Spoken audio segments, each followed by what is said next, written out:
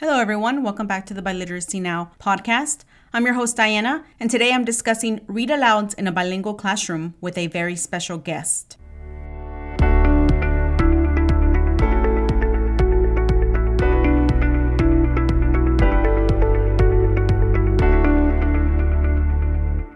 Thank you again for joining me. As always, you can follow me on any social media platform at Biliteracy Now and visit my blog biliteracynow.com and search for a post titled The Magic of Read Alouds if you want to learn more. Now let's go ahead and jump right into the interview. I'm here today with, and do you want to state your name? Yes, hi, Jennifer Rivera right here. Okay. And where can people find you on social media? People can find me on Instagram and only Instagram, Beyond Bilingüe. Okay, perfect. And tell me about your current position. What grade do you teach, and then what's your title? I always get a kick out of saying my title because it's a mouthful. I teach, okay, check this out. I am a third grade, dual language, two-way, self-contained teacher. So it's like, I can't leave one of those out because they all matter. The program evolved so much that they all matter. So it's a mouthful, but I am proud of it. That's good. And how many years have you been teaching third grade? This is my 10th year in the classroom, and they've all been in third grade. Okay. So 10th year, all been in third grade. Okay. Nice. And that's kind of scary to say. I mean, they fly by. I could have sworn it was like year 3 last year or something. Mm-hmm. Yeah. So you enjoy third grade? I do. It's funny because when I first started, of course, I went through that whole I want to teach kindergarten thing. Mm-hmm. And then I did student teaching, and I kind of changed my mind. And I thought, okay, I want to do first grade. And then I actually worked at the campus I'm on right now as an interventionist for a year before I was given the position in the classroom. And that totally changed my mind. I said, there is no way I can do anything lower than third grade. And I kind of found a home, and I've been there ever since. So I think it's a good fit. That's good.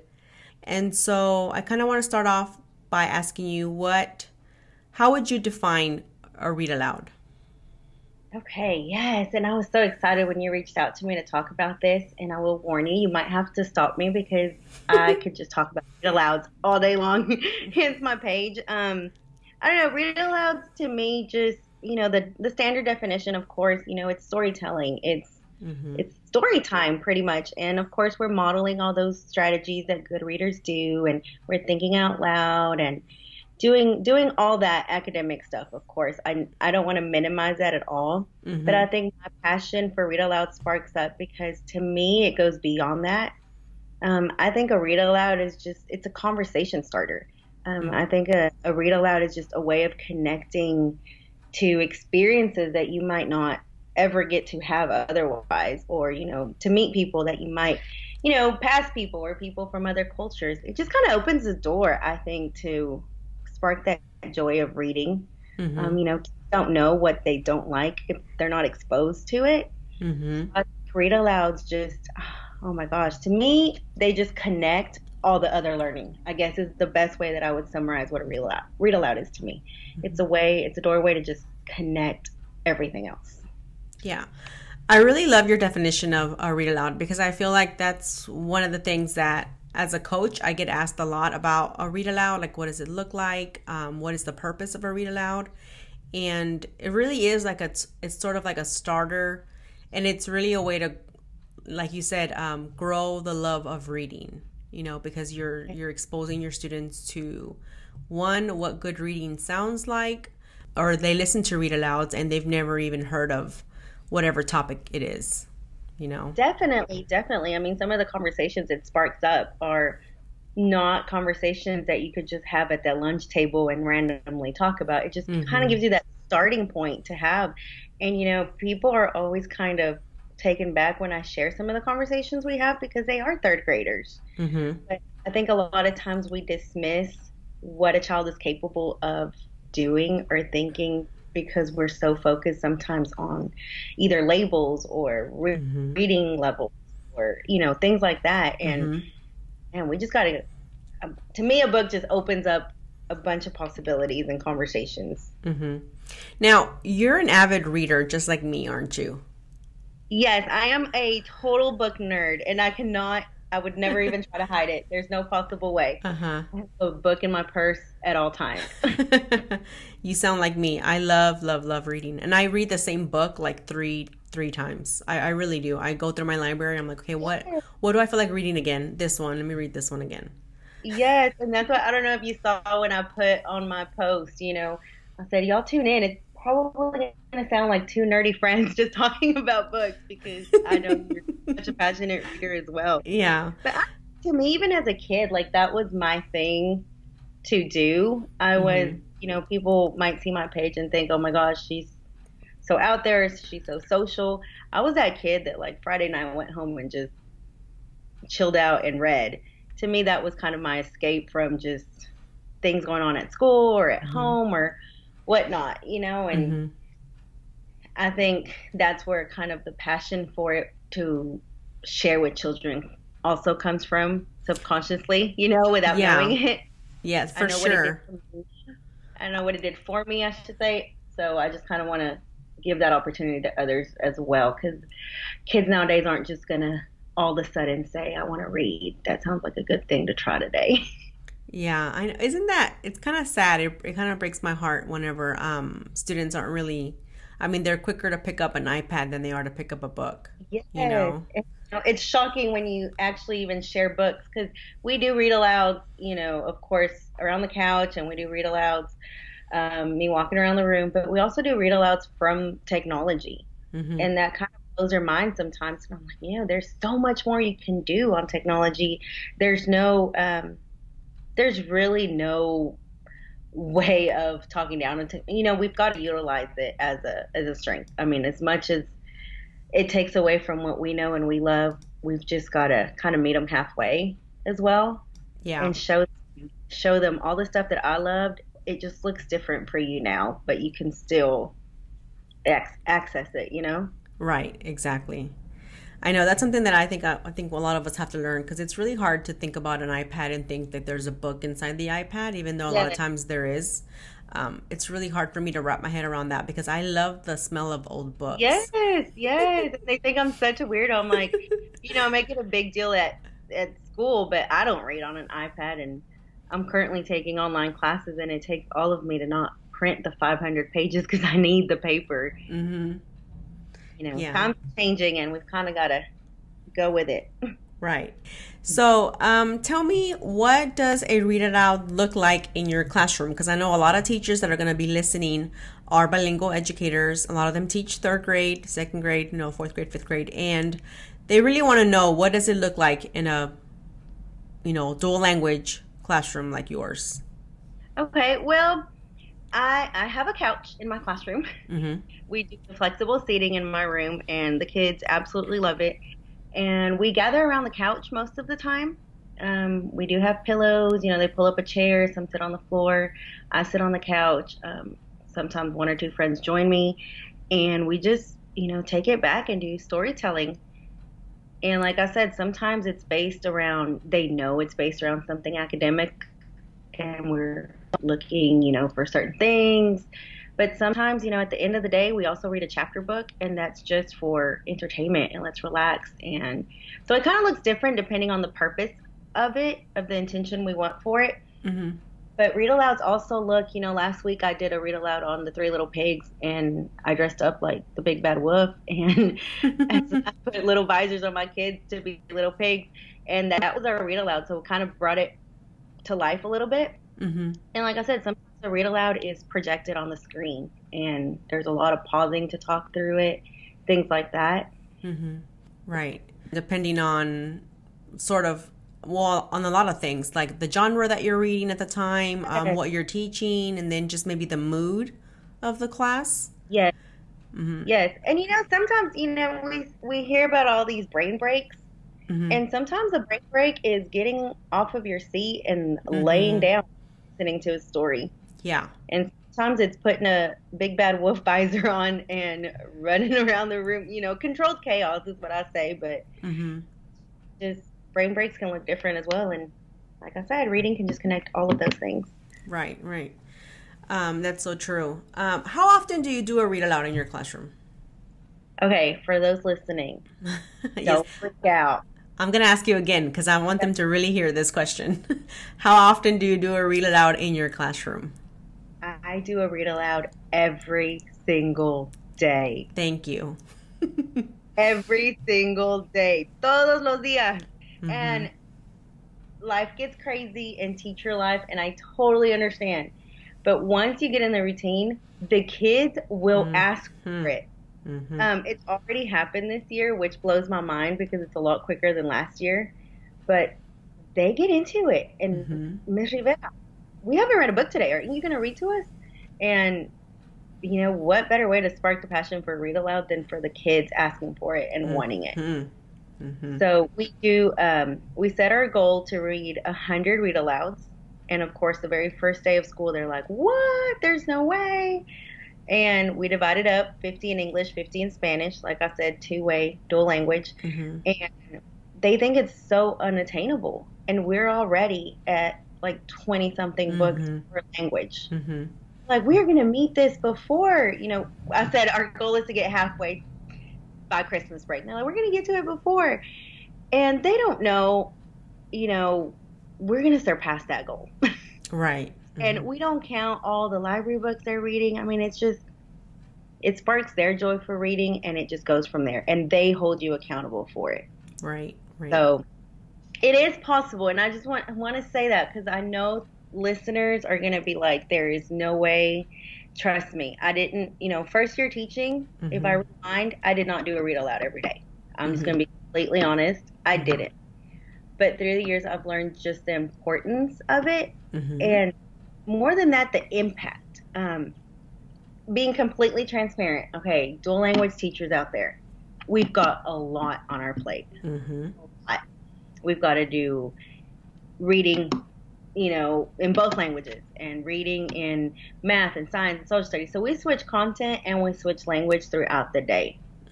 So to me, read alouds are what allow everything to fit in. Because as we do a read aloud, guess what? That's going to serve for science. That's going to serve for the conversation that we're going to do in math. That's going to serve for the conversation that we're going to do in reading in the other language. Yes. You know, and it nurtures that bilingual confidence in them as well. Yeah, we read that book in Spanish, but guess what? We can do activities with it in English, and we can extend the lesson in the other language. So it's honestly kind of like a little cheat sheet. We kind of take this, and it allows all these other subjects to kind of flow. Right. I'm so glad that you said that, because I know a lot of people that listen don't believe that you can do a read aloud every single day, but really you can. And it's not just, you know, oh, it's because they're at this grade level. I've taught first grade, second, third, and fourth. And I've done a read aloud every day of the school year in all of those grade levels. Because even if it was like a crazy day, you know, like a field trip day or like picture day, you know, any type of day that's just, you know, an abnormal type of day. It's one thing that we always did was a read aloud. Because it was like, okay, well, you know, we have our field trip, but we're not leaving for another hour or 30 minutes. Well, guess what? In 30 minutes or 20 minutes, we're going to do a read aloud. They always had that to look forward to. Exactly. That's what I was going to say. As hectic as school can get on those days, it gives them that constant, you know, that procedure. They know it. They know it. That everything else in the day can change times, but that's going to happen. And I like that you said that, you know, after a field trip at the end of the day, not all my read alouds are tied into academics on the day that we read them, even if at all. Sometimes those hectic days, read aloud is that chapter book we're reading, and we're just waiting for the bell to ring at the end of the day, reading by the couch. And that still is exposure and joy in reading. They have to see that it's also a joy to read, not just tied to academics. Exactly. And also, like, don't be afraid to even switch up the scenery, because one of the things that I used to do too often in the classroom is I would take them outside. Yeah. You know, let's go sit under the tree, and only when it was obviously like true Texas fall weather, not like right now, because right now it's like 100 degrees.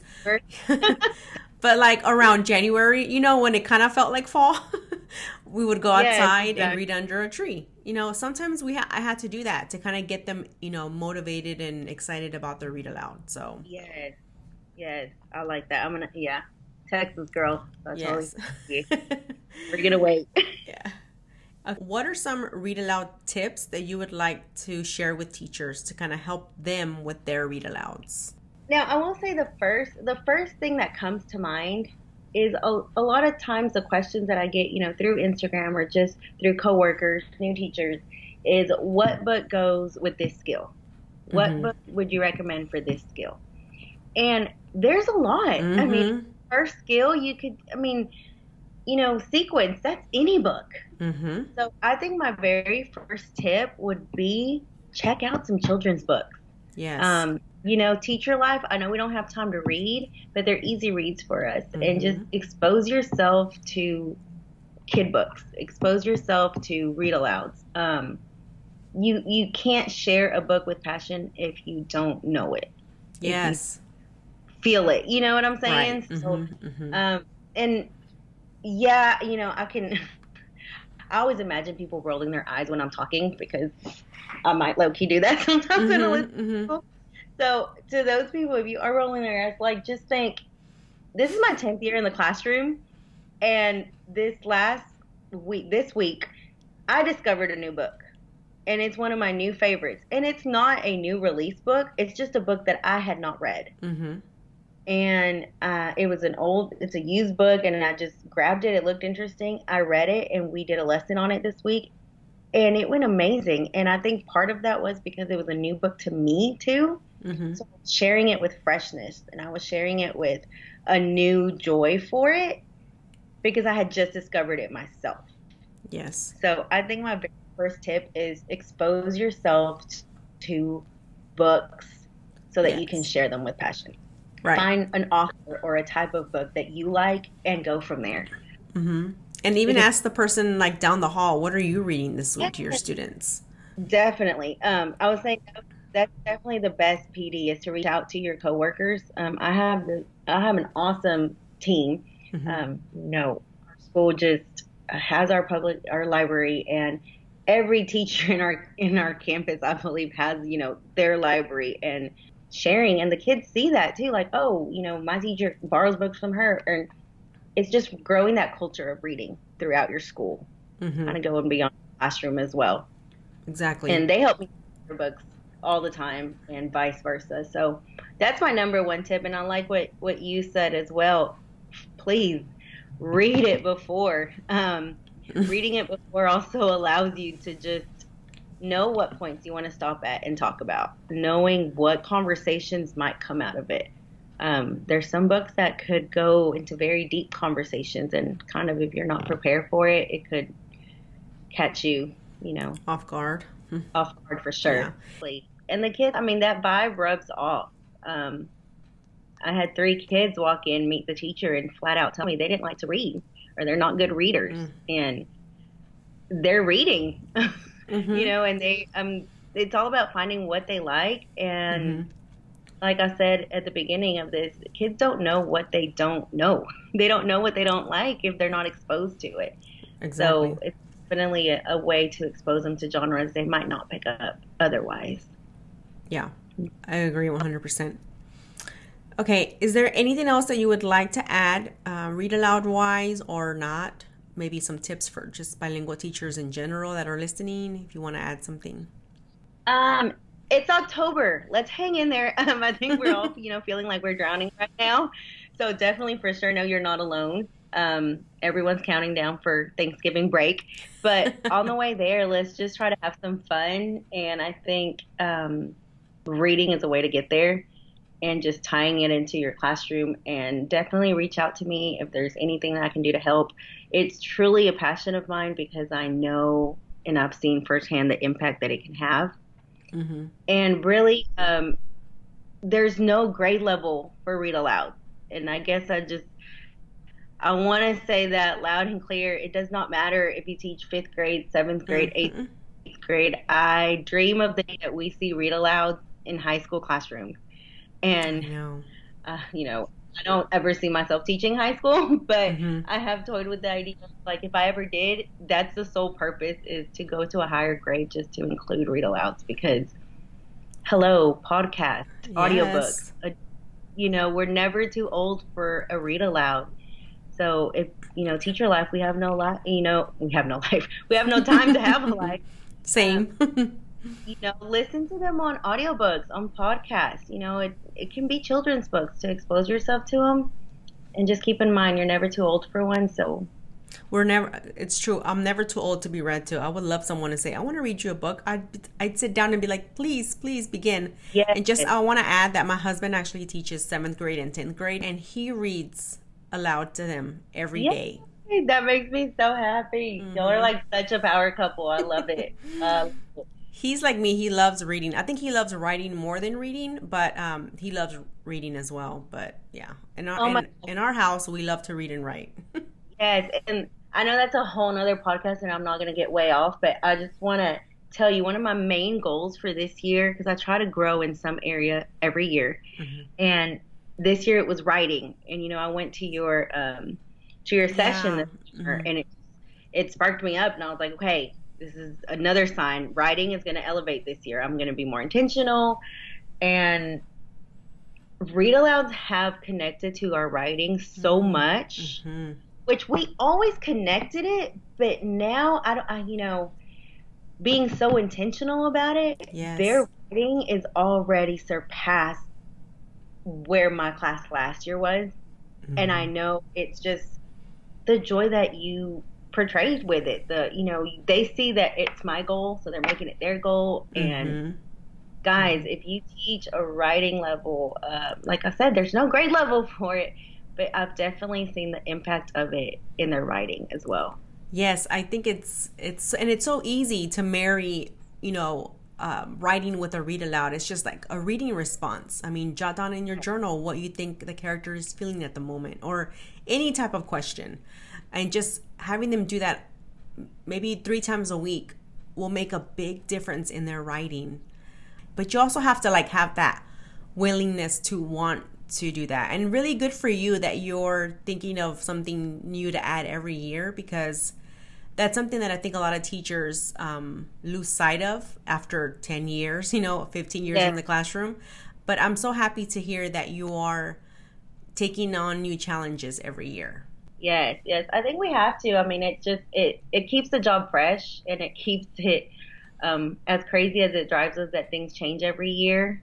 I think I would be bored if I did challenge myself every year. And if I don't want my students to be bored, I can't be bored either.